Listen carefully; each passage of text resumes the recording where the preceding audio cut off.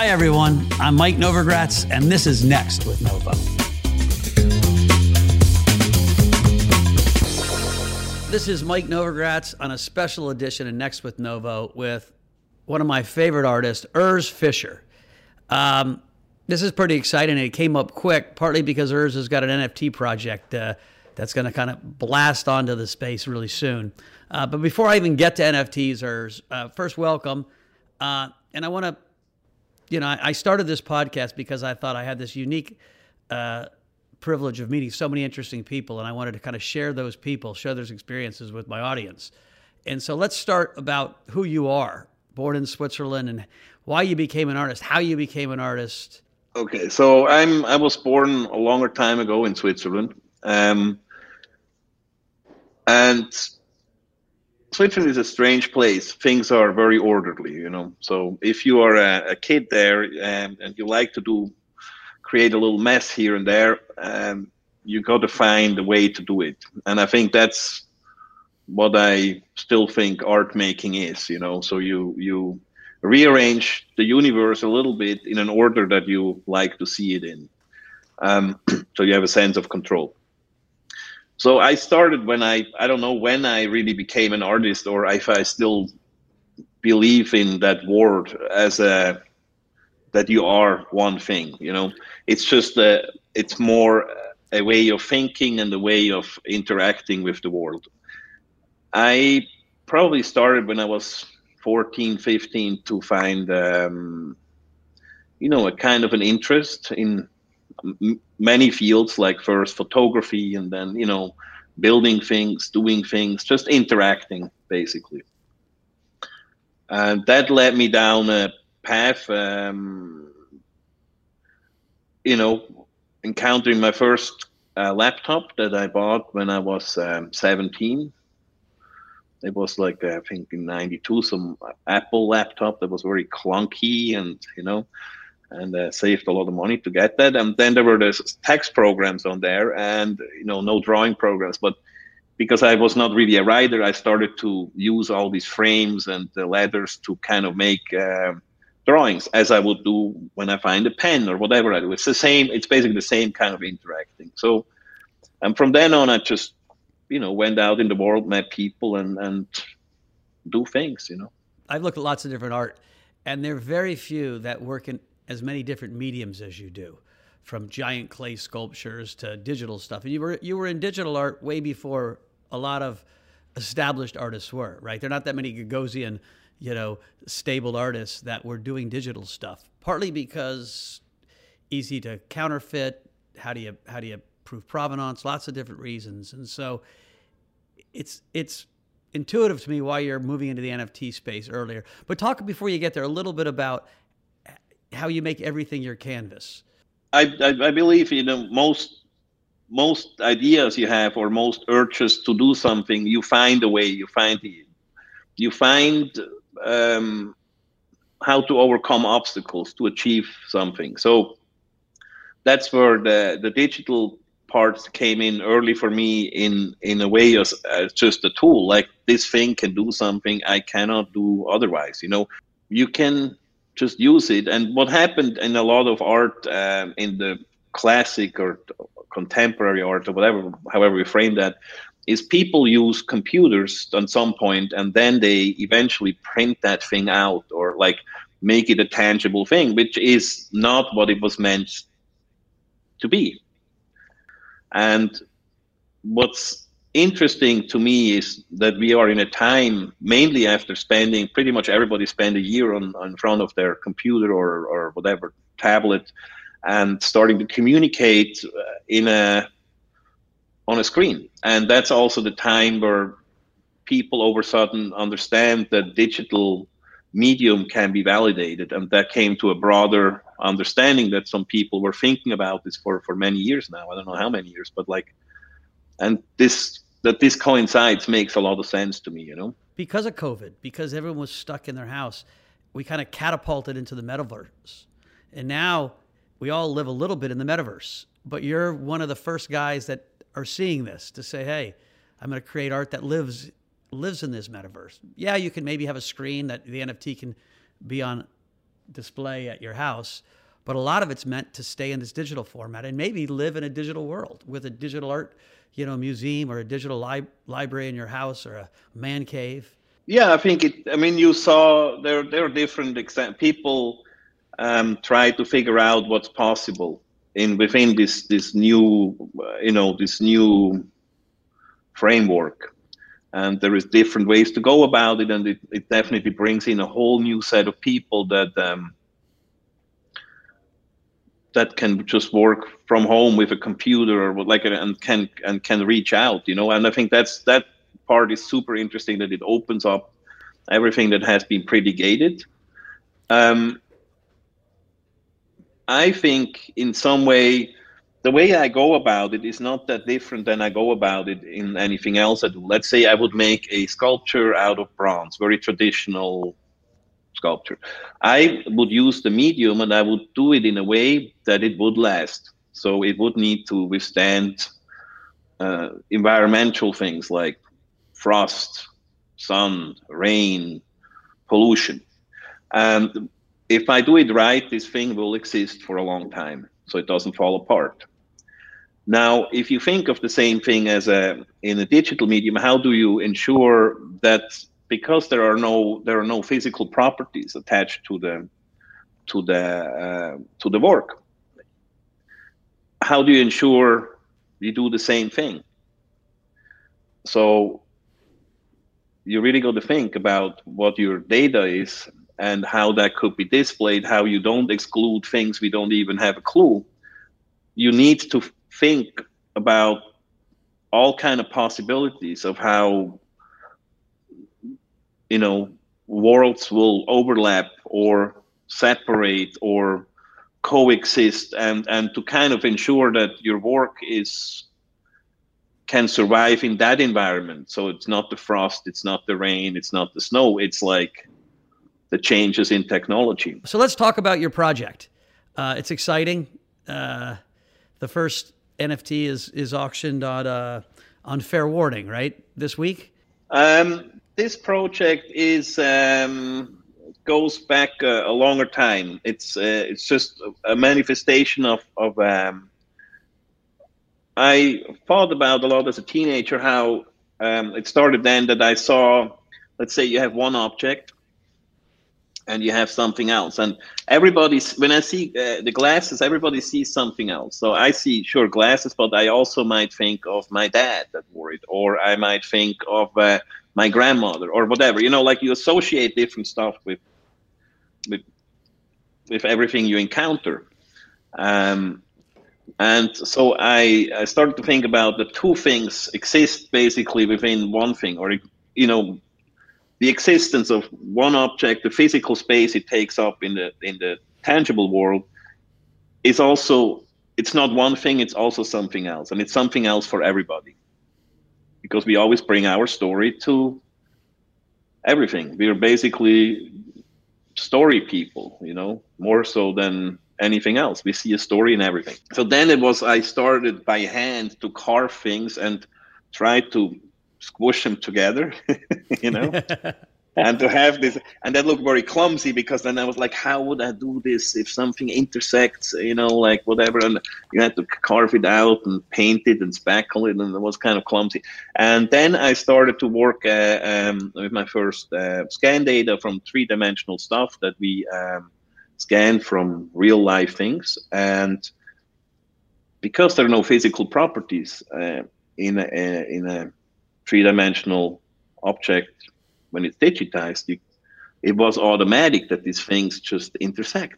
Well, that's what it is. They just fit together because there is nothing there. It's all a story.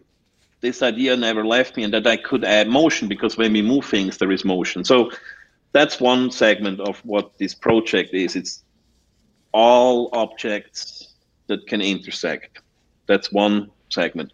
Another segment is the metamorphosis. So we scan everything in my studio. We scan it, we color map it, and I select all type of different objects. And we are very strange people, because we have a lot of artifacts. It almost seems the more things get extinct in nature and in real life, the more we invent new things. It almost goes like at the same time. By scanning it, instead of rebuilding it. So I don't rebuild these objects. I actually scan them and I make the metamorphosis into a digital form. In the first part of this work, we have the whole project involves 1,000 things, and they are from everyday things to more obscure things to industrial components, just stuff. They involve cultured things like vegetables and whatnot, everything that has been engineered and cultured in any possible way. So I try to find as broad a picture as possible to tell a story. There's older stuff, there's brand new stuff. There are juxtapositions of two elements that come together. In each of the whole thing is there are 501 parts to this artwork. So each piece has it's the egg and the big lighter, and then it's something and something.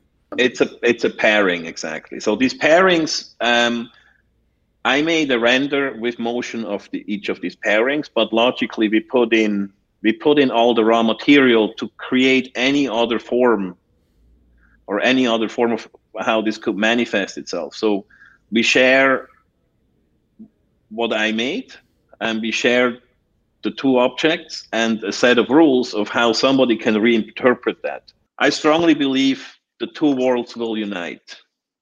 The metaverse and the real world will become one. We have that debate often here.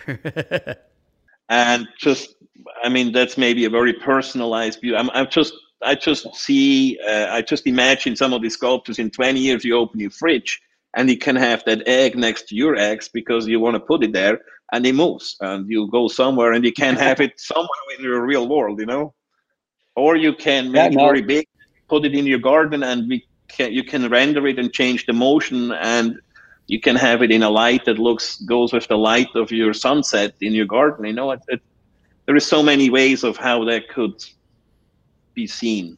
Well, what's so unique about an NFT and its conceptual view is I always thought I could buy it out on a gallery and I could pull it off the gallery and put it on my phone, and then I could go home and I could play it here and I could take it with me like it's my friend, and it could exist where I want it to exist, but it can't exist anywhere else, which is so unique, which gives it its value.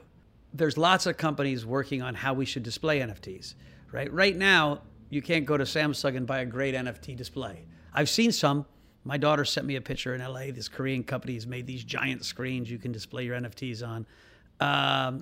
There are not that many places where I can say, hey, Urs, meet me in the metaverse at my man cave. And we'll go into my man cave and all my, art's on the wall, and we can have a coffee. But I've seen the prototypes. Those are all coming. And so I think in 1, 2, 3 years, the possibility of how we interact with our digital art, our digital collectibles, our digital music is going to be very, very different than it is today. And so going slow makes a whole lot of sense to me. Do you think you found this new medium and it's exciting to you? The way I understand it, I don't particularly like the idea of an art world, Yep. I like to share, and I like people that share, and that is definitely really enticing in this situation, is that there are no gatekeepers. That gives so much more room to communicate. I did pieces like, I don't know if you ever saw it, I did pieces where I had like thousands of people participating in something that worked with clay. So we just say, we give a simple framework. I say we use this clay and everybody does whatever they want. And that left like a crazy landscape of people's ideas, and some were very ambitious and they made big things and came back every day, and you do that over 5-6 weeks with maybe 2,000-3,000 people, and they all leave their mark in a giant space. And what you're left with is like the nuttiness of everything.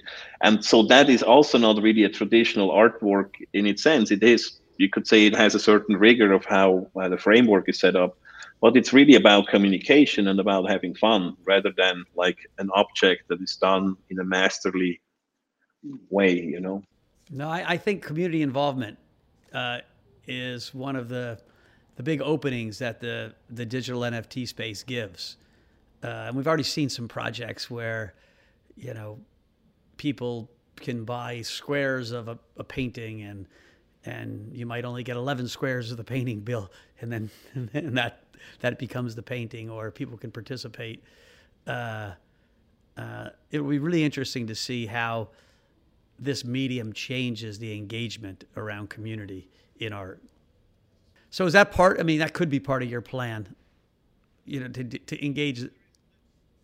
It's even part of this chaos series is to have different ways of how you can interpret it. You can always fall back on what I put together, but there is, as I said earlier, you can interpret it any way you want. There is a set of guidelines. And then I will bring in different people now already as we release them to from all kind of walks of life to interpret my work already as we release them. So the whole thing is something that is not like set. I want to continuously have fun with it and just let it move, There is the capstone piece in a way of the 501 where I where all the 1,000 objects detangle from their individual pairing and they will just float around like a madness, a madness of mankind, Listen, you sell your stuff in the non-digital world or the non-NFT world for millions at times. Now you're going into a whole new world. How do you have any sense of how this is going to get priced? Do you care how price points will be? Doesn't matter. I mean, we start at the $1,000 and see. It doesn't matter. I mean, it will just be what it is, That's why I love artists. I like this because it doesn't have that gatekeeping and the prizes being made by very few people. It is a public arena, and I actually prefer that. I completely think so. I've spent so much time on my day now on this whole NFT. I thought recently of whenever I have all these conversations with people from the the traditional art world, and they just don't understand. So I had a friend over yesterday in his early 60s, a famous curator, came, and I tried to explain the project before he didn't listen. Then my daughter comes out, 11, 12, and she was talking about some gems she just bought in some game, and she traded that in for something else.